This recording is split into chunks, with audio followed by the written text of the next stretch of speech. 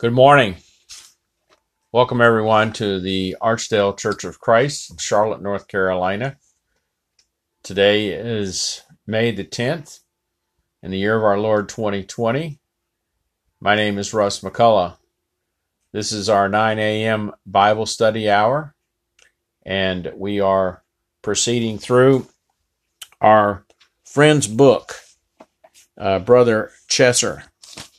And Brother Chesser is really an outstanding brother, and he has written this book called The Portrait of God. And the Portrait of God is all about God's redemptive history through the Bible.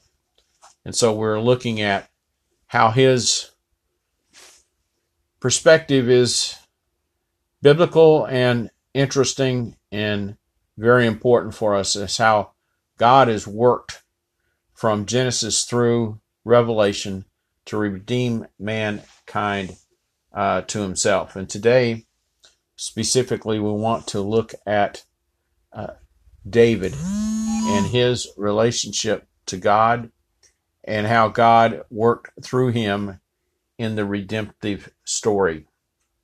And so before we begin, let us go to God in prayer. Our most kind and gracious Heavenly Father, we are indeed so thankful this beautiful day, this beautiful Lord's Day. We thank you, Lord, for the bright sunshine. And we thank you, Lord, that as far as we can tell, the frost did not destroy any crops. We pray, Lord, that you would continue to bless the crops of the farmers, and may we be thankful for the efforts that they put forth.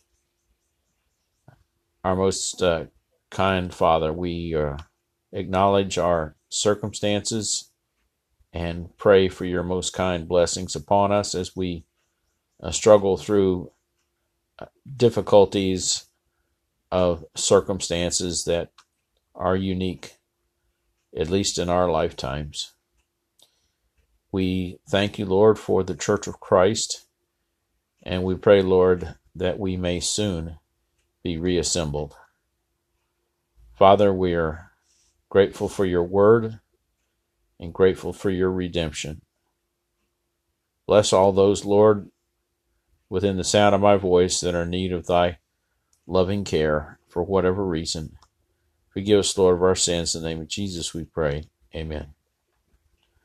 Well, we want to look at some aspects of David's life as he became king. Last time we talked about how Saul rejected God and as a result lost the kingdom. The entire kingdom was taken away from him as a result, and as the Bible said, given to his friend David.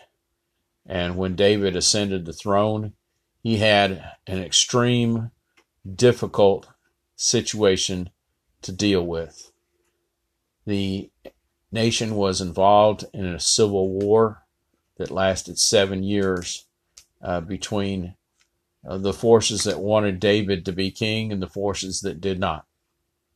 And after the 7 years, David did ascend to the throne. David ruled for 40 years, and 7 of those 40 were in the field of civil war. But David, very early on in his reign, after he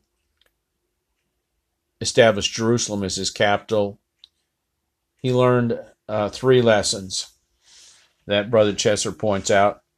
He learned about the nature of God. He learned about the sovereignty of God. And he learned about the absolute authority of God. 3 lessons that he learned. And we have to not be too hard on David, as he was a young shepherd boy who became a warrior, who became a fugitive, who became a rival, who became one who was sought to be killed. And now he's finished 7 years of civil war. You can imagine the things that are going through his mind as he becomes the singular king of Israel. And we wanted to look at two examples that happened to David that taught him about the nature of God, the sovereignty of God, and the absolute authority of God. Lessons that we must learn today. And thank God he's left us this record of David's struggles so that we can learn from his example and be encouraged and exhorted to do God's will without having to go through the struggles that David did in these two situations. The first example of how David learned these three things are found in 2 Samuel 6, 1-11. So if you'll turn in your Bibles to 2 Samuel 6, 1-11. And we want to read that passage, and then we'll make some observations. This is the first example of two. 2 Samuel 6.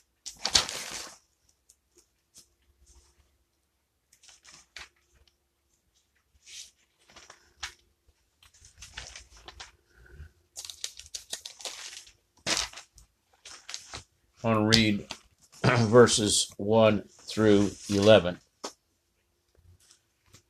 This is the first example of how God taught David about his nature, about his sovereignty, and about his authority. So as we go through this lesson today, think of these three things: God's nature, God's sovereignty, and God's authority.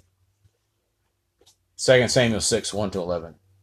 And David gathered all the choice men of Israel, 30,000.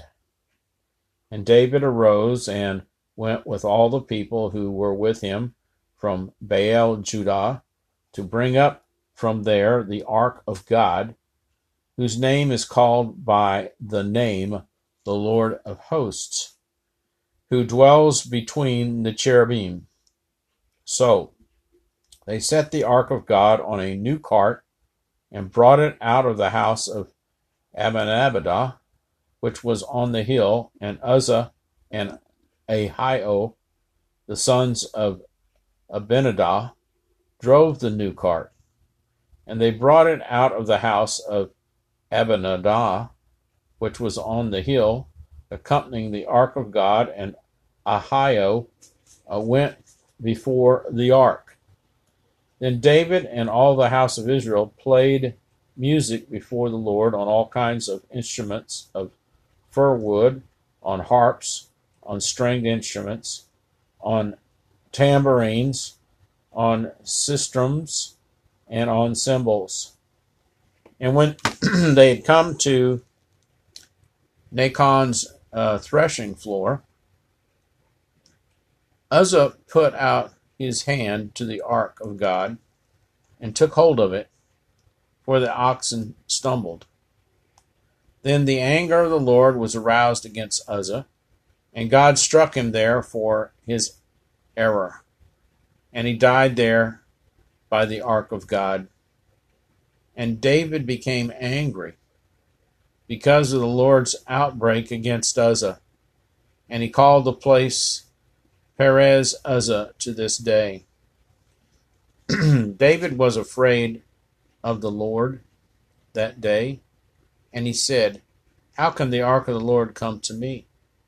So David would not move the ark of the Lord with him into the city of David, but David took it aside into the house of Obed-Edom the Gittite.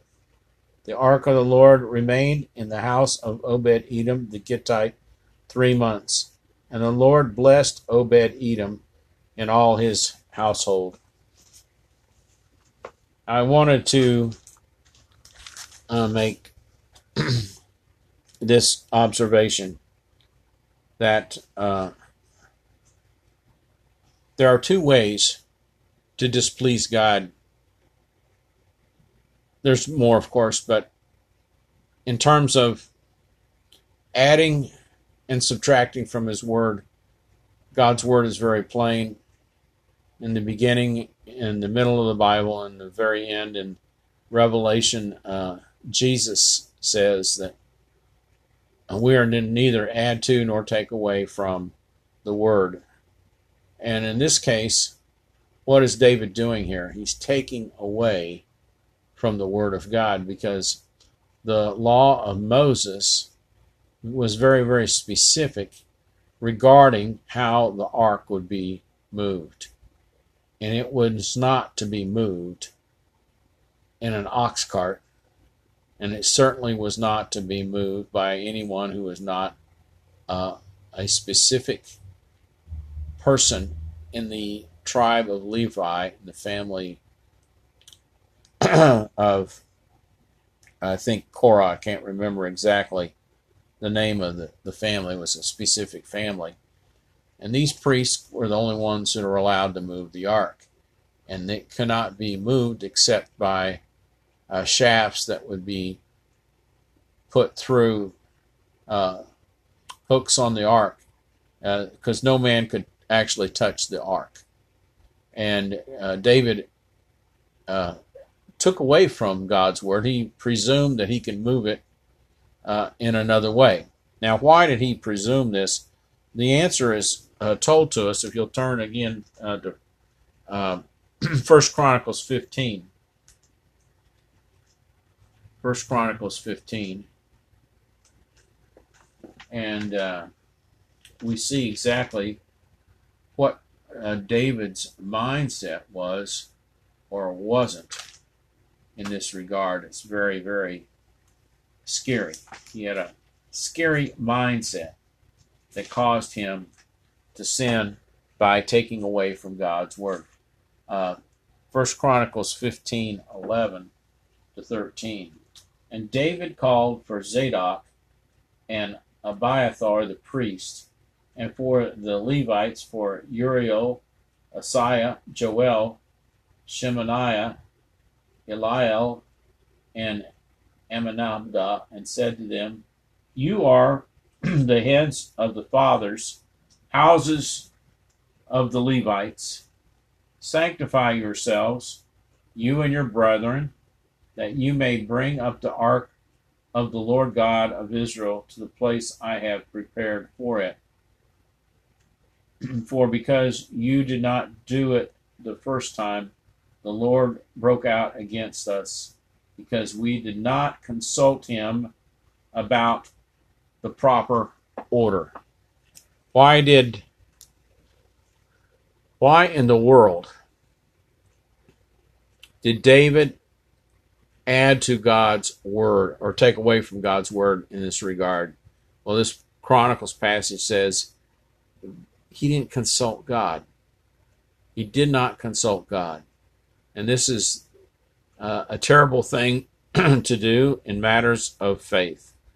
When we presume to do whatever we want to do without consulting God, very often we'll be taking away from God's word and be guilty of what David was guilty of. And it had terrible ramifications, because a man died. Uzzah died because David did not consult the Lord in regards to the moving of the ark, which had very specific instructions in the law of Moses. He disregarded God, he disregarded the word, and as a result, a man died. Apparently, a man of good intentions. He just wanted to keep the ark of God from crashing to the ground. That's all he was doing. And yet, since no man could touch the ark and live, Uzzah died. And Uzzah died because David did not consult God.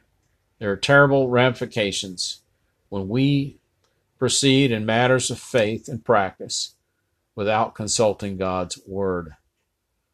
And this is here to illustrate that truth to us. Now, what did David actually do by not consulting God? Well, he substituted staves and shoulders. What are staves and shoulders?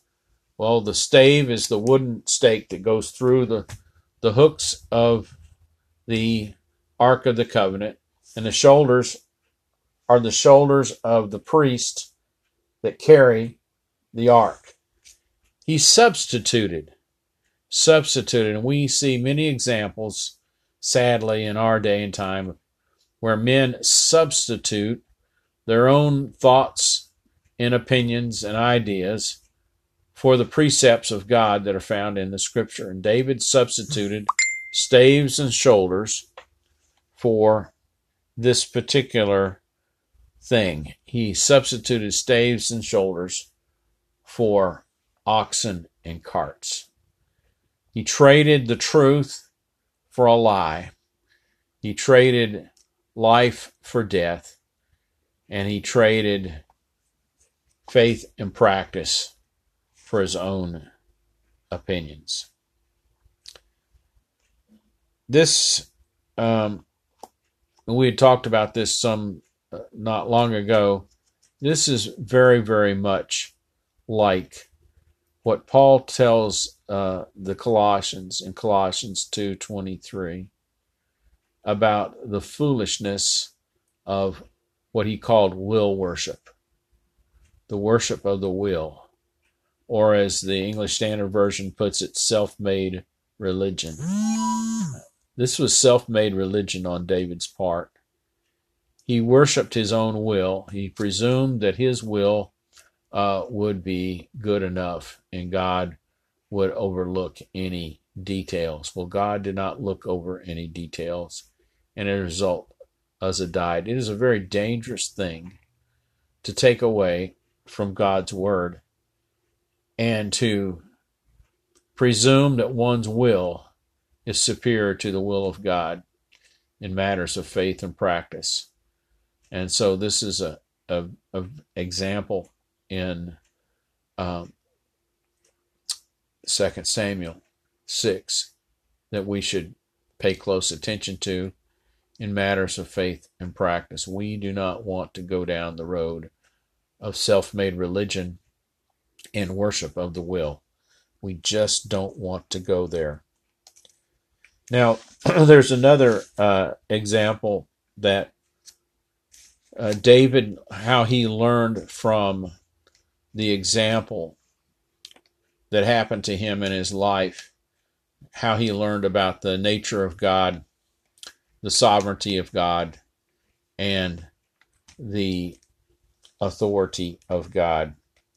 And that is an instance where, unlike this particular time regarding the cart and the ark in Uzzah, where he took away from God's word, there's another example where he added to God's word. And we want to take a look at that. 2 Samuel 7, 1-17. 2 Samuel 7, 1-17.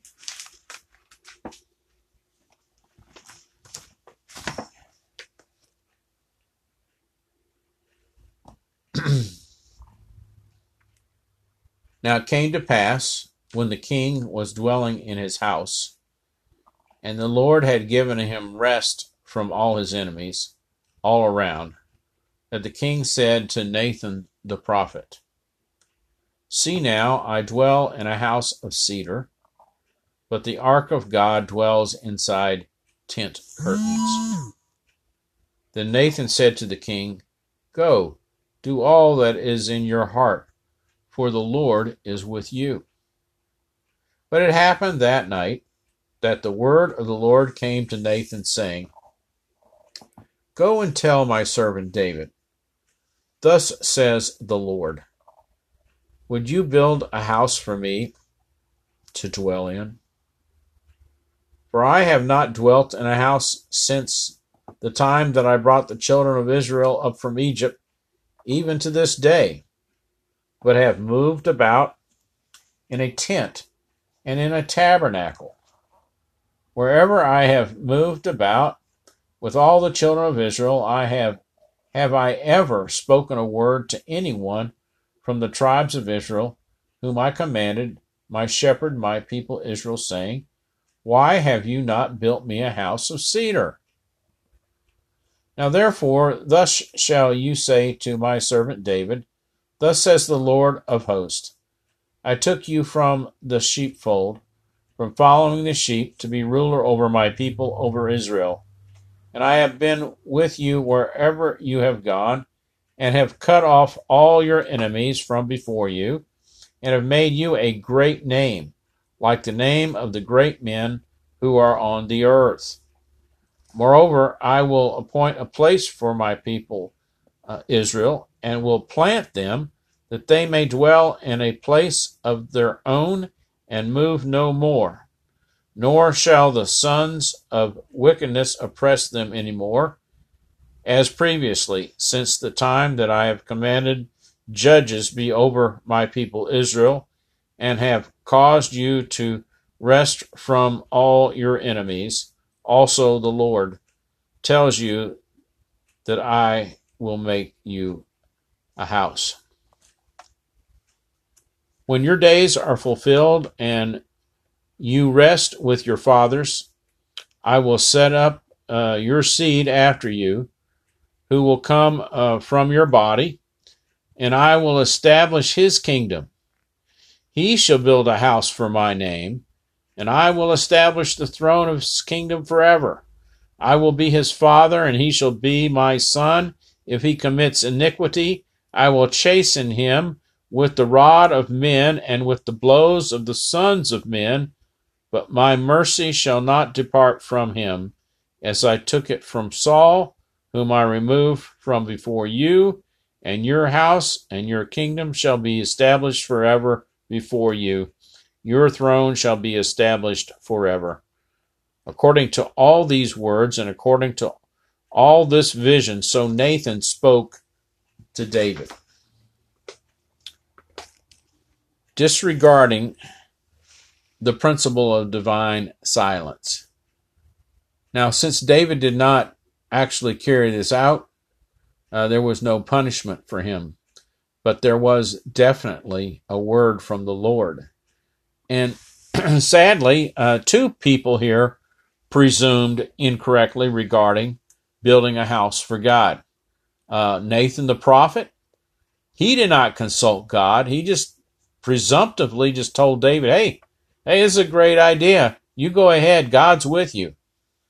But God came to Nathan at night and said, look, here's the word you need to give to David. So he told him what it was, and Nathan gave it to him 100%, right as God had said. And so David relented. He did not attempt to build a house for God right then and right there.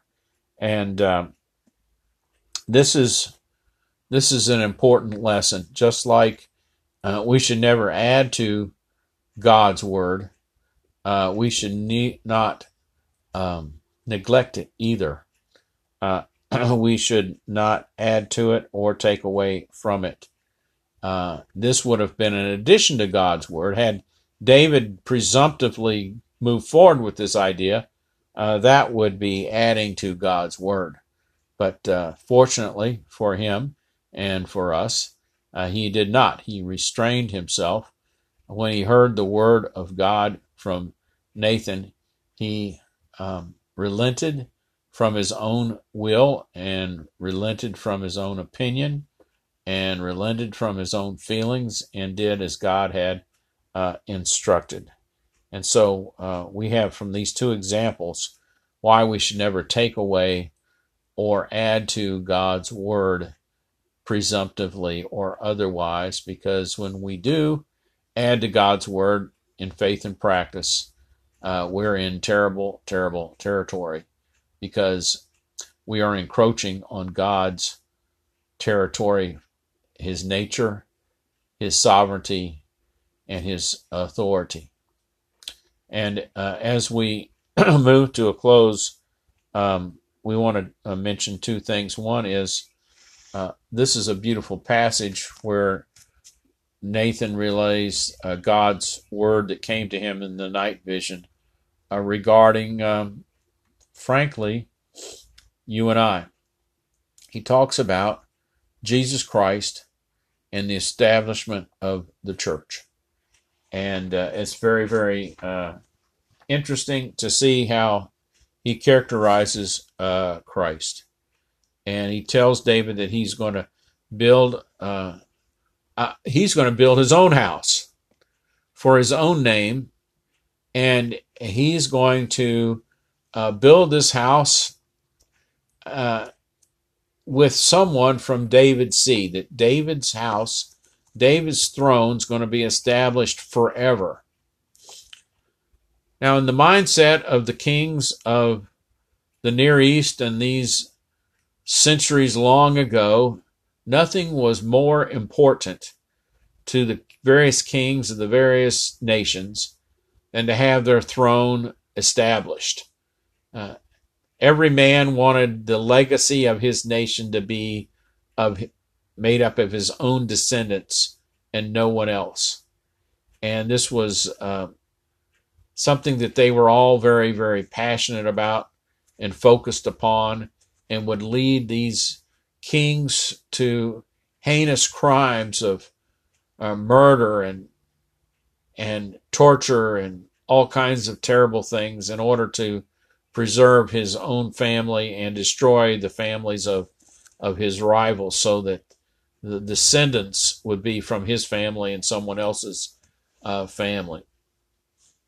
And so it was when David heard that God told him, look, your throne is going to be established forever, he must have been ecstatically happy.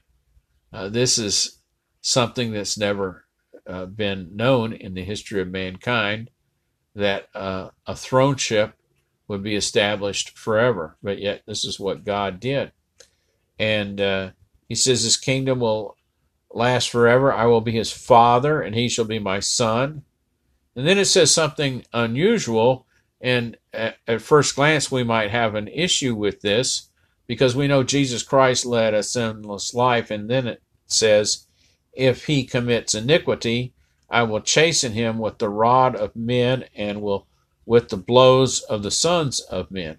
Well, what iniquity did Christ commit? None. However, we know from Isaiah and other places that the sin of the world was cast upon the shoulders of Christ. And he was punished not because of anything he ever did, but because of the sins of you and I that he carried to the cross. So the iniquity he was punished for was not the iniquity of himself, but the iniquity of everyone else. And then he says, by my mercy shall not depart from him, as I took it from Saul, whom I removed from before you. And your house and your kingdom shall be established forever before you. Your throne shall be established forever. So I don't know if you ever think in terms of this, but you and I, being part of the Lord's church, are part of the promise God made to David in the long ago. The kingdom that God established from the seed of David is the Church of Christ.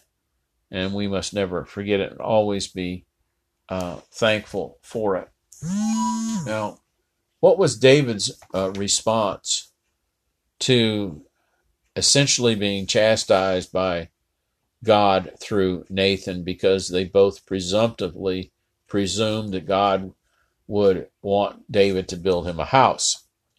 Well, David's response was one of contrition that he vocalized in a prayer, and we want to end today's study with that prayer. It is one of the most powerful prayers in all the Bible, and yet one that we rarely, if ever, study. Beginning with verse 18 in 2 Samuel 7. 2 Samuel 7 Verse 18. Then King David went in and sat before the Lord, and he said, here's his prayer. Who am I, O Lord God, and what is my house, that you have brought me this far? And yet this was a small thing in your sight, O Lord God. And you have also spoken of your servant's house for a great while to come. Is this the manner of man, O Lord God? Now what more can David say to you? For you, Lord God, know your servant, for your word's sake, and according to your own heart, you have done all these great things to make your servant know them. Therefore, you are great, O Lord God, for there is none like you, nor is there any God besides you, according to all that we have heard with our ears. And who is like your people, like Israel, the one nation on the earth whom God went to redeem for himself as a people, to make for himself a name, and to do yourself great and awesome deeds for your land before your people, whom you redeemed for yourself from Egypt, the nations and other gods? For you have made your people Israel your very own people forever, and you, Lord, have become their God. Now, O Lord, the word which you have spoken concerning your servant and concerning his house, establish it forever, and do as you have said. So let your name be magnified forever, saying, the Lord of hosts is the God over Israel, and let the house of your servant David be established before you. For you, O Lord of hosts, God of Israel, have revealed this to your servant, saying, I will build you a house. Therefore, your servant has found it in his heart to pray this prayer to you. And now, O Lord God, you are God, and your words are true, and you have promised this goodness to your servant. Now, therefore, let it please you to bless the house of your servant, that it may continue before you forever.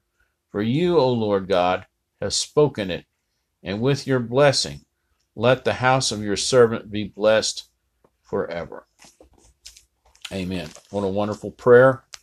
And thank God David lived a life before God full of difficulty, full of sin, full of mistakes, full of agony and terror and all kinds of terrible things. Yet through it all, David remained a man after God's own heart. He became the standard of all the kings of Judah, therefore, afterwards. And through his seed, through his physical seed, the Lord Jesus, the Savior of the world, came and lived among men and died and was raised again and saved us all and established his body, the church, as an eternal legacy to this man David and to our benefit and our salvation.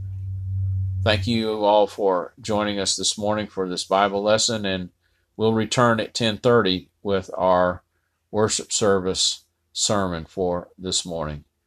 So until 10:30, God bless you.